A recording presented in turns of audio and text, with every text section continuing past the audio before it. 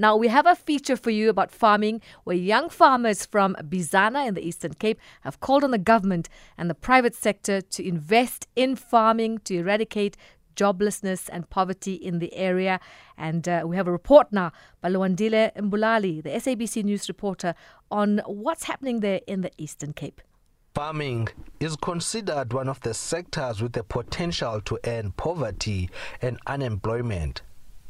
Now, scores of young people have taken an interest in agriculture. Vegetable farming is popular in this area.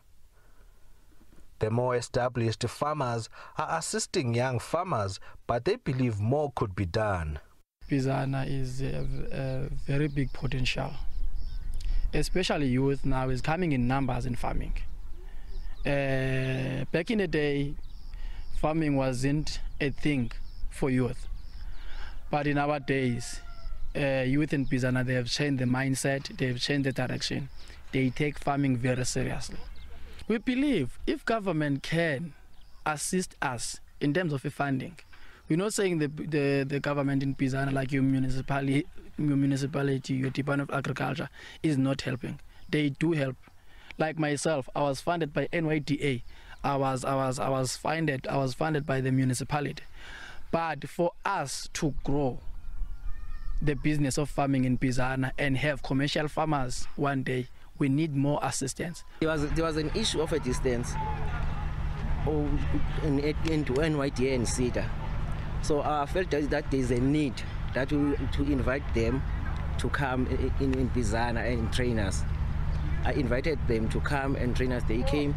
So hopefully now we're going to have a positive relationship with them.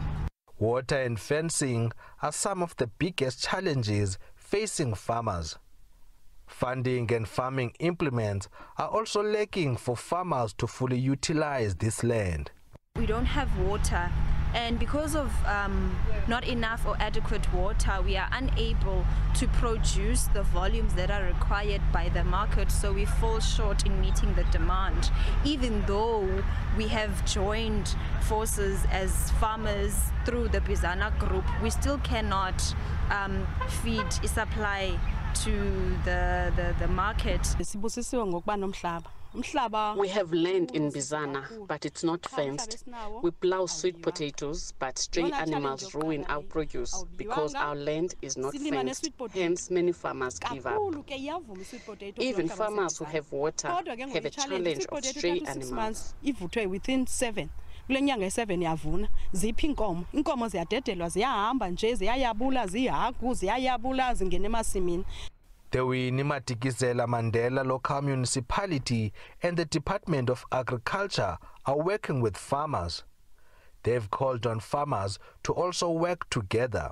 We have encouraged the young farmers to revive their provincial youth in agriculture, which is called YAD, their district youth in agriculture, so that we have a targeted approach that seeks to respond directly to the demands of the youth in agriculture. To this effect, we have noted and identified a young farmer in Bizana, a project called Lincoln Green. And this project has been assisted with a borehole, with the fencing of 10 hectares.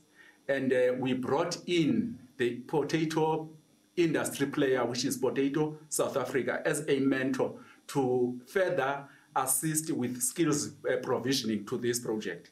Many of the farmers already supply local supermarkets and sell to locals.